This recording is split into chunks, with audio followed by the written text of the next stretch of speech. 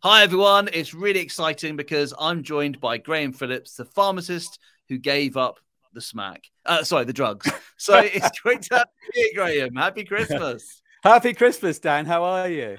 Yeah, I'm very well. I'm really sorry for just bringing that joke out of nowhere, but I thought it was quite good.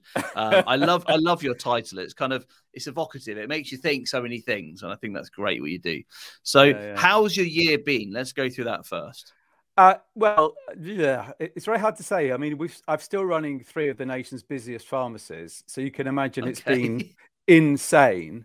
And now there's a national shortage of pharmacists. So on top of the usual insanity, there's been many days when there's no pharmacist available except me. Oh wow! So you had to go back on the front line as well. I'm the least competent pharmacist in our group. But fortunately, we've got very good systems and very good technicians who keep my patients safe. So there've been many days when I've had to go and rejoin the front line like I did at the start of the crisis and actually run one of the branches. That's incredible. The thing is, though, you're probably like me in that way because you're like running the business at the higher level. You're not on the front line as much. So you're not as used to it, are you? And suddenly you think, eek, here we go. Yeah, well, fortunately, I've got fantastic systems, fantastic technology, and fantastic teams, and they can do all that in the background. The thing that I love, I've never enjoyed the tech side of dispensing. My technicians do all of that. I love my time with the patients, and of course, it's been an incredible period. But the trouble is that when I do another 12 hours on the front line, the 12 hours of work I would have done doesn't go anywhere. So then I end up breaking all my own rules, working stupid hours and getting no sleep, rinse and repeat. That's not what I signed up for. That's exactly what I've gone through. Yeah. Same thing happened here.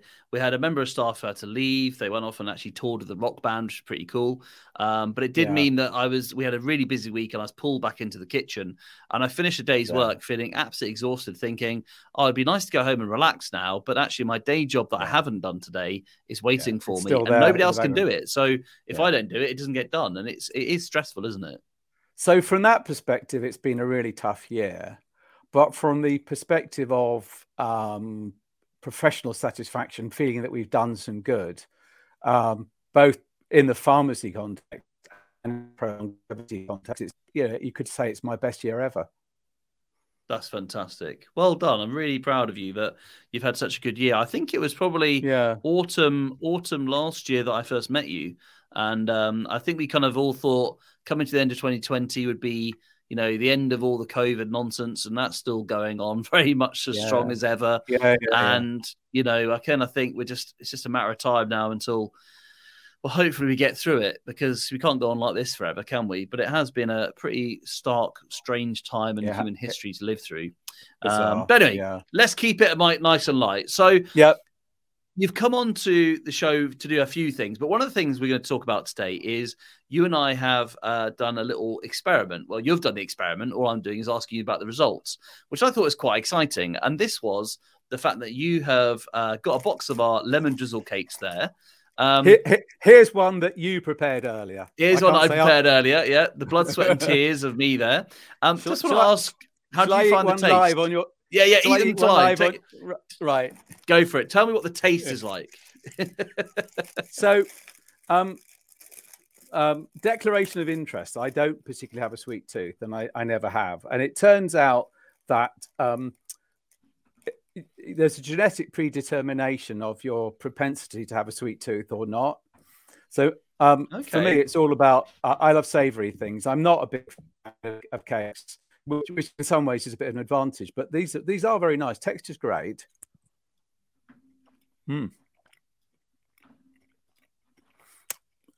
Texture is excellent. Taste is excellent. For me, this is a bit too sweet. I remember saying it last time. Yeah. I mean, partly I don't have a sweet tooth, but also once you get the carbs out of your life and the very sweet things out of your life in general, and the microbiome changes, actually your tastes change, which is a good thing. You said that in our show. The microbiome's got a huge impact on taste, doesn't it? In fact, way more than you'd think. It's not just about digestion. It's about your immune system and everything. It's incredible. So the one thing on that, we now have lemon oil, which I think has got a nice zesty taste to it as well. And I think that comes through well. And we took out the stevia. So the stevia is a slightly sweeter sweetener, which we decided we didn't need that anymore. So maybe we could, what I think in the new year, do is savory things would be incredible. And perhaps maybe less sweet things for those who have, like yourself, gone strict to keto for longer. Yeah, what I'd like is I like everything about it, but just tone down the sweetness, because for me, the sweetness overpowers all the other flavors. Okay. What about the experiment? It's certainly though? enjoyable and edible. That's the point. It doesn't feel like, people think, going to be tasting like cardboard. I promise you guys, I'm not saying because it's Dan.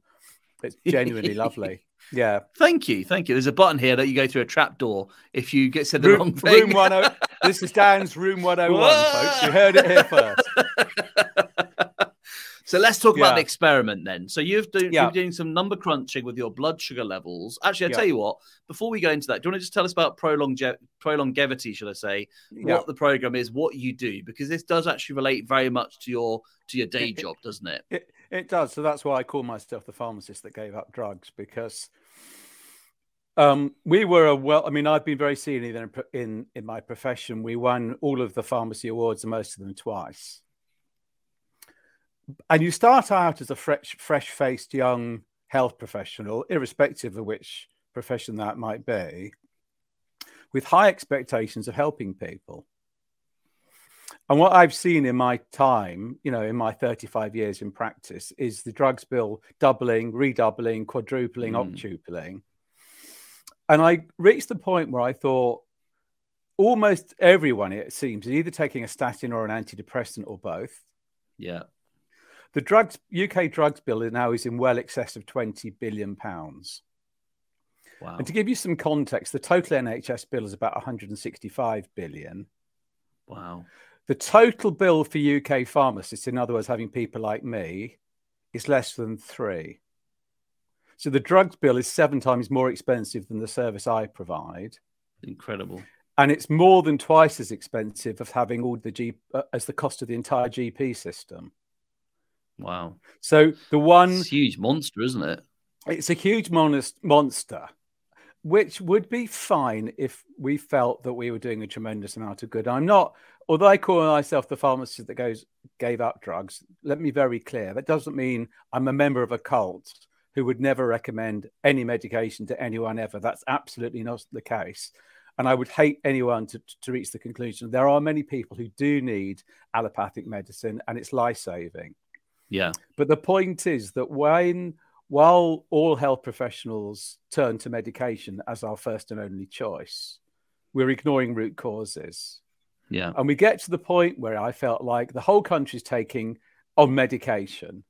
We're medicating an entire society, and none of it makes sense. It all felt too much. It felt disproportionate.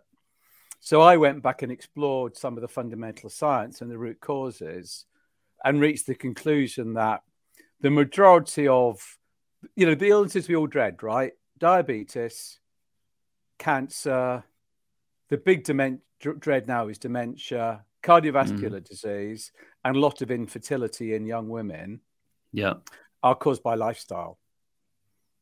And I realized that if you, rather than trying to sort of keep repairing the leaky bucket or put more and more fingers in the dike, or pick your own analogy, why don't we just turn off the tap? And so the principle of ProLongevity is turn off the tap that's driving all these diseases, because all these diseases actually are all related to one another. And if you stop, in a sense, the way the diseases work, you buy one and get 4 free in a bad way. If you turn off the tap, you turn off one and get the other 4 turned off in a good way. And the obesity epidemic comes along for the ride. So people think it's about the obesity. It isn't. It's actually about fundamental metabolic underlying cellular processes in a very complex system. And obesity is a bit of a sideline. And people focus on the obesity because that's what you can see. But actually, it's not root cause. I totally agree. And what's interesting about what you said about, you cure one thing, you cure the rest. Mark Davidson is a great guy who was on the... Dickinson, should I say? Cheers. Cheers, Mark, as well. He's a great guy. He came on the podcast and he said that he decided to cut the carbs because his parents had some metabolic health issues and he wanted to be healthier. And lo and behold, he hasn't been on antidepressants for years and years and years. Yeah. He never expected to give up antidepressants. That just happened. You know, there's people like, you know, Carrie Brown in America who says that she no longer takes medication for bipolar 2. Again, it just isn't needed any longer, which she wasn't expecting that it'd be that successful. Yeah. So it's interesting, isn't it, how people find, and quite often, like in Mark's case, they find out that the side effect was all these other diseases going away. They're like, what the heck? I never realized that this was all linked to the same thing. Yeah. It's quite shocking. There's a kind of direct line between cardiometabolic health, microbiome, diet and lifestyle. Yeah. And that makes sense. When you think about 2 million years of evolution, why wouldn't all these things be connected? Yeah. And the problem, I think, which with Western medicine, bless it, is it abstracts things into single causes and single solutions. Yeah. And there are no single causes. There are, you know, more and less direct causes. And there are very rarely single and simple solutions to a very complex system. Yeah. But you know what, Graham? I think the hope there is that if you look at the history of medicine and science, that has always been the case, that humans they reach out to the answer that's the most obvious and simple. And then as they discover more and more, eventually the paradigm can't do anything but shift. And if we didn't do that, we'd still believe in the four humours of treating people with medicine. We'd still believe in miasma and bad air being poisonous. You mean that's changed? Well, I think the latest textbook has come out this year. You'd be back on the front line. I thought you'd have picked this up. Oh, hell. Just shows you how out of date I am. Yeah, he hasn't been in practice since the Renaissance. So all these things, they do change and the paradigm has to shift. And the thing I love is, I think actually, of everyone I speak to, there's two groups of people who have made the biggest impact on me in the podcast sense. And that is firstly, people who come and share their story. You can't get away from that evidence that they literally cut carbs and sugar and now they're healthier. And secondly, it's the doctors and people like yourself who are pharmacists on the front line who see the same thing in their patients. So when someone like Dr. Unwin, Malhotra, yourself, when you say, you know, my patients were this and now they're that, well, you can't refute that. That's just the evidence, isn't it? Right. And the more I hear that, the more I realize this is growing. People are becoming, aware of this. The lights are going on. And it's going to take 100%. A time to change it at the top. But at the grassroots movement, I think that is now started at least. I don't know where we are with it, but it is there. I agree. And as a health professional, once you've seen this, you literally can't unsee it. Yeah. It's impossible for me to go back to my old way of practicing now. Literally impossible. Yeah. Well, it'd be like a malpractice, wouldn't it? If you went back to the old way, then you'd know that you're doing it wrong and you can't live with yourself, can you? So totally agree. So should we go through the experiments, the results of your tests you've done? Yeah. And just want to let you know that those who are listening to this, so Graham has a little blood monitor. Do you want to explain how the technology all works? Yeah. Yep. So it basically uses this particular device uses NFC technology. So it's the same as when you use Apple Pay. You know, you tap with your credit card. Right. Yeah. So that's the principle. So I've got a little device. It's on my arm. It's about the size of a 10-pence piece, a little white disc. And in the disc is just stuck to the skin and going below the surface of the skin into the interstitial fluid, the fluid between the cells, is a tiny hair-like sensor.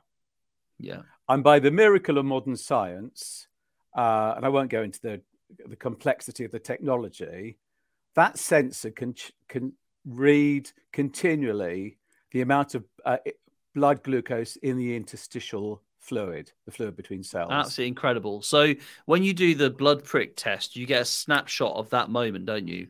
Whereas this method, correct, the Freestyle Libre, you get the continuous monitoring of data. Even when you're asleep, it will know exactly what's going on with your blood. It's there 24/7. And there's 2 or 3 iterations of the technology, but the fundamental science is the same. So all I need to do is this and this. Yep, I can see it's just done it. There we are. And that is my reading as of now. Amazing. So there is a bit of a lag between your tissue fluid glucose and your blood glucose. Yeah. But But for the intensive purposes of today, it makes no difference. So that's my instant reading. But every time I do that, the sensor dumps 8 hours of data into my phone, which gets uploaded to a server. So what I think I'll do now is I will share the information there so you can see. So what we're seeing here are a series of two-week aliquots of time. Each of the sensors lasts 2 weeks. So you kind of get 2 weeks, 2 weeks, 2 weeks, 2 weeks. That's the current 2 weeks to date. And I'll dig into a bit more detail. That's the previous 2 weeks. And I can go back in my history. You can see I can go back to when I first started wearing the device. I don't wear it all the time, but it means, for instance, here, can you see that? Yeah. Can you see how lumpy that was and how spread the results were? Yes, so that's February 2019. There's quite a bulge in the middle of that one, isn't there? Yeah. And you can see what goes up must come down. Yeah. So it's the sort of seesaw roller coaster effect. Yeah. Yeah. And those are the first 2 weeks I think I ever wore the device. Can you see that the average was 5.7? Yeah. And I was experimenting. The next week, you can see the average went from 5.7 to 5.4. Right. That's the average reading. It's not an HbA1c, but you can kind of see that there's a difference. And if you look here, yeah, can you see it's much flatter and much tighter? Yeah, it is. Now, no drug will do that. That is just a lifestyle intervention that literally happened in 2 weeks.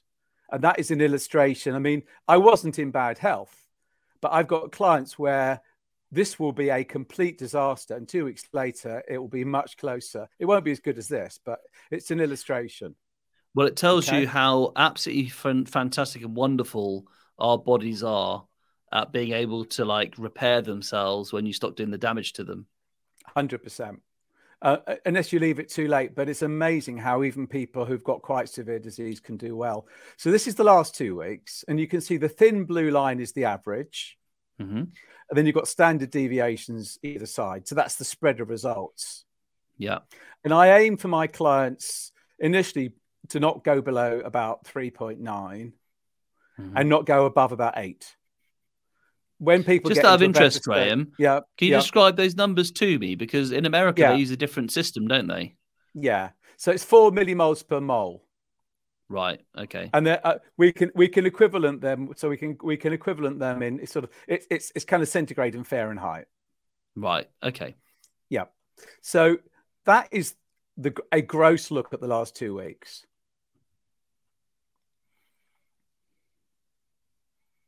And I'm hoping now you'll be able to see an AGP report here. Nervous. Okay, what have we got here then, Graham? So can you see the screen? I can, yeah. Screen? Right. AGP report, yeah. Perfect. So what am I looking for is the average glucose, same as we said before, 5.4. The glucose management indicator, which is an equivalent projection of the HbA1c that your GP will do. Glucose variability and time in range. Okay. Right. So my average glucose is 5.4. The overall HbA1c is 5.6%, or if you're talking in dollars, that's 38 millimoles per mole. Those are the equivalents. It's a centigrade Fahrenheit thing. And my variability is 8.7. Right. And that is a very healthy profile. And you can see it illustrated here. I'm never going low. I'm never going high. And it's really not moving very much. Fantastic. So your blood sugars are always being managed by your body beautifully because it's not having to react to your intake of food and have this huge seesaw between insulin release and now his sugar is like gone. Suddenly we're feeling lethargic and we need to get rid of the insulin quickly. Yeah. So it's as boring. It's a bit boring as boring as hell. Typical pharmacist, basically. It's what you want. It's what you want. It's what you want. So now we can look at individual days. And this is where Dan is having to put the brown trousers and the bicycle clips because we're about to illustrate the effects of his cake. Yeah, go for it. Are you ready for this? I'm ready. You sure? No. Your final answer? No, not my final answer. Yeah, I'm ready. Go for it, Graham. So this one you might find interesting. Can you see this little peak just here? Yes, I can. Yeah. That was park run. Oh, okay. Right. And you might say, well, hang about. Why, when you exercise, would your blood glucose go up? Yeah. And the answer is when you exercise intensely, the body chucks extra energy into the bloodstream because it needs, it needs for you to be able to run away from this famous saber-toothed tiger. And when you stop at the end of part run, you really go for it, and then you stop, it goes up and then it comes down. But as you can see, it's not gone very high. Yeah. And it's not then overshot. So that's a perfectly healthy, normal physiological response. Right. So that's the response to exercise. Okay. Yep. And you can see, basically, I haven't even bothered recording what I'm so used to it. I'm so flat that I don't even bother recording what I eat most of the time. Yeah. Now the big reveal. Da, da, da. Here's Dan's DGF grizzle cake. Right. Okay. Yeah. Nothing. Nada. Rianne. Nothing. Flat Nothing. Cake. Nothing. So hang on. So you get a higher blood glucose release from exercise than you do from a deliciously guilt-free cake. Yeah. Oh my word! I never realized it was that good. I mean, we get a lot of diabetic customers sending us their results, really happy. But I didn't realize you got nothing. So can we just see that again? Sorry, Graham, because I know that. I'll read is that okay? Yeah. Sorry, I just really want to see this data because I didn't realize it was absolutely nothing. That's incredible. I just want to ask a question on to, if I may. So is that little orange mark or apple or something? I don't know what that is. Or arrow? Within the app, you have the ability to record food, and when you record food, it comes up with an apple. I don't know. That's just the designation they've put on it. So it just it's a marker for having put food in. If you look at the bottom, you can see I put DGF drizzle cake in free text. Oh, well, yeah. Okay, got you. Right. I can see that. And you can see that it has had no perceptible effect on me at all. That's amazing. Yeah. Now, this does come with a government healthcare warning, which is this. If you feed 1,000 people an identical meal, even identical twins an identical meal, you would assume, particularly with identical twins, that the responses will be the same. Yeah. And that's not the case. So there's a concept of a bell-shaped curve, which is kind of the average across a population. And that's how these kind of averages are formed. But you could be here or there on the bell-shaped curve. So the fact that this has no effect on me cannot therefore be guaranteed to mean that somebody else wouldn't react. Yeah, right? Gotcha. So I think it's profoundly unlikely that anyone would eat your drizzle cake and have a huge spike. But it's entirely foreseeable that some people will have a modest rise.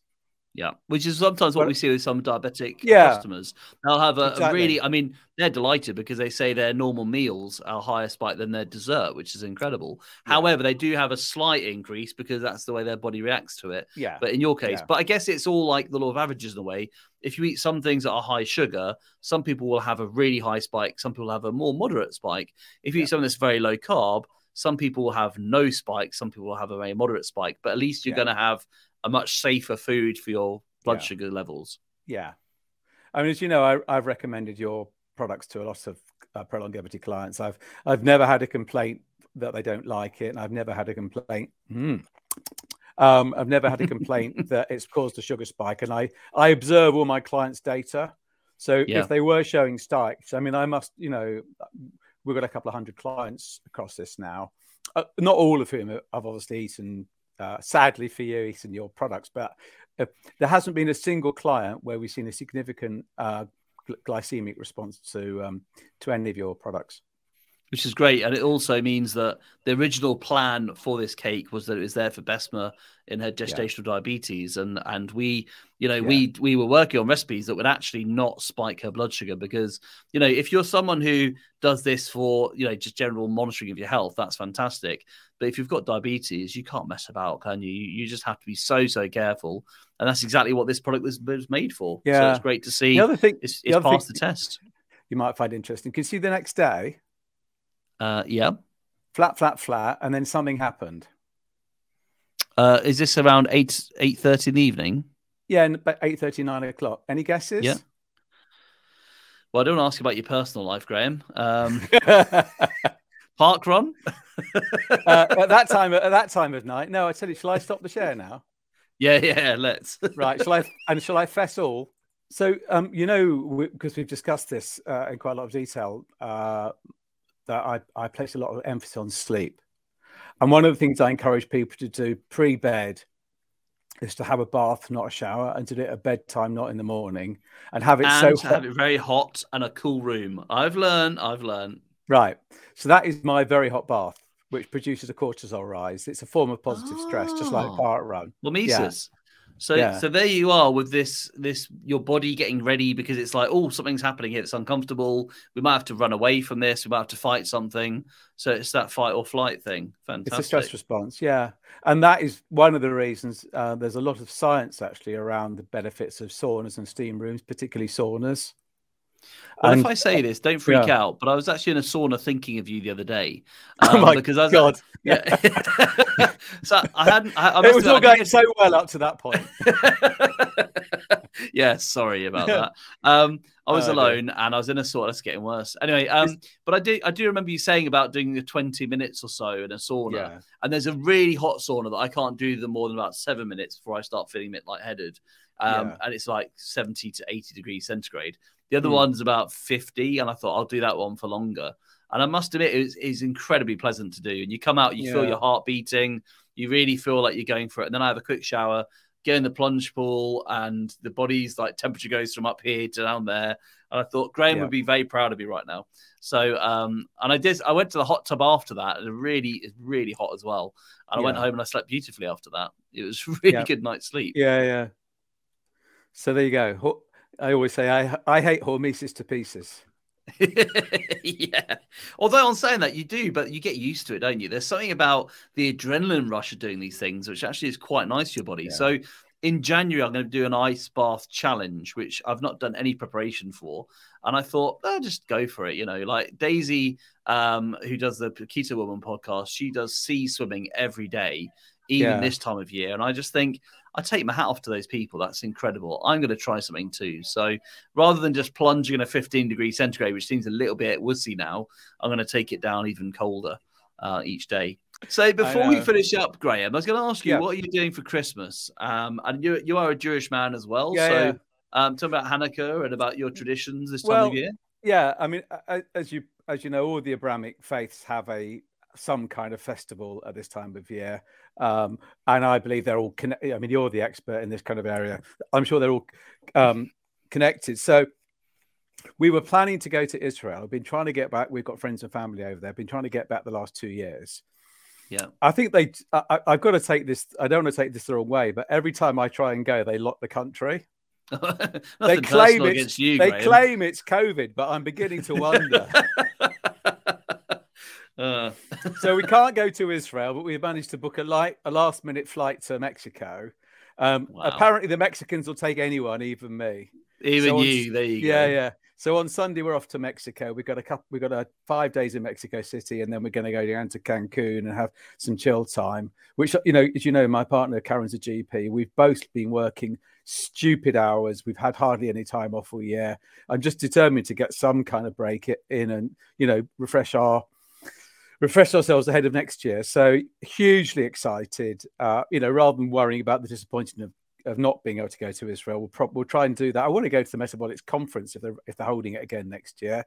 Wow, where's that? Yeah. Is that in Israel, did you say? It was in Tel Aviv. Yeah. Wow, amazing. Yeah. That'd be incredible. Yeah, Robert Lustig was there. I wanted to go, but again, we just couldn't make it. But if they hold a metabolic conference in Israel next year and anyone can travel, we're off like a shot. But in the meantime, we're going to be in Mexico. So it's really a first world problem, isn't it? I really can't. I feel that much sorry for you. But the great thing is in Mexico, it's going to be a lovely temperature, I'd have thought. Even though it's Northern Hemisphere, it's quite far south. And so it's going to be lovely, I'd have thought. I've never been. So we're looking forward to exploring some history and some culture and then having a bit of chill time at the end. So can I tell you my trip to Mexico story? Go on. And when I say trip, do I get a choice? You don't get a choice, no, unless you leave the studio, which I'm going to lock now. Yeah. So I was actually at the Low Carb USA conference in 2017 in San Diego, which I don't know if you know the geography, but it's very, very close to the Mexican border. And I remember talking to the other participants who were there and saying, you know what, I really love the idea of going to Mexico and seeing the place. And they were like, well, you've got the Californian coast up the road. Like, why don't you just go there instead? And I was like, yes, but it's Mexico. How cool is that? So on my last day, Vespa killed me afterwards. On my last day, I decided just to go and get a taxi to the border, walk across the border, spend some time in Mexico, just on the border town itself, come back again, walk through the border again to the USA. You're the problem. When Trump was talking about these bad hombres, you're the bad hombre. Pretty much. I always knew it. I'm like a boomerang. I kind of went and came back within very quick succession. Yeah. But I got my timings completely wrong. So by the time I got to the border, my flight was leaving in about 4 hours. And I thought, I better be quick. I mean, who crosses an international border before they get a flight somewhere? You know, all the things that could go wrong, and they did. But anyway, so I went across the border, managed to make it. I then kind of walked around the town very, very quickly. I didn't even stop to say hello or to see anything, really. It's pathetic. I just walked through the passport control, which, of course, is way longer than I expected because people are passing into the USA. They're not coming out so much. Yeah. So I passed through this long, long queue, got in the taxi, raced back to the airport just in time to catch the aeroplane, which was then cancelled, as it turned out. So then I had to wait about 12 hours. And I thought I could have been in Mexico right now, drinking tequila, having a great time. But no, here I am in the airport and it's not going anywhere. And then, of course, I got onto the flight thinking, right, I just want to go home now. Sat down. And who was next to me? Andreas, the diet doctor himself, was next to me on the flight home. And we shared, because he was at the same conference, Low Carb USA, and we shared the whole journey from San Diego to Heathrow, talking low carb the whole time. I was like, this is incredible. I've been to Mexico today. I've met Andreas Heinfert. I've done all the, is that how you pronounce his surname? I think so. I've done all this stuff in one day. It's like a bit of a magic day for me. So that's my Mexican story. It's not quite as Mexican based. It's more low carb based, but an aeroplane based. But there you go. Fantastic. Yeah. So all's well that ends well. All's well that ends well. Yeah. But anyway, enjoy your holiday away, Graham. You really have earned it, and thank you for a fantastic year. And also, I want to say a massive thank you for the series we made in March to the summer this year. That was really special, and it's one of the highlights of the year for me. So thank you for teaching me so much and helping so many of my listeners to pick up and learn about low carb and general health and metabolic health. It's an absolute joy, and I wish you and all the listeners the very best, whichever part of the world you end up with. Enjoy one of Dan's cakes and have some fun. Hey, I love that. All right, then. Take care, mate. Happy Christmas. Take care. Bye.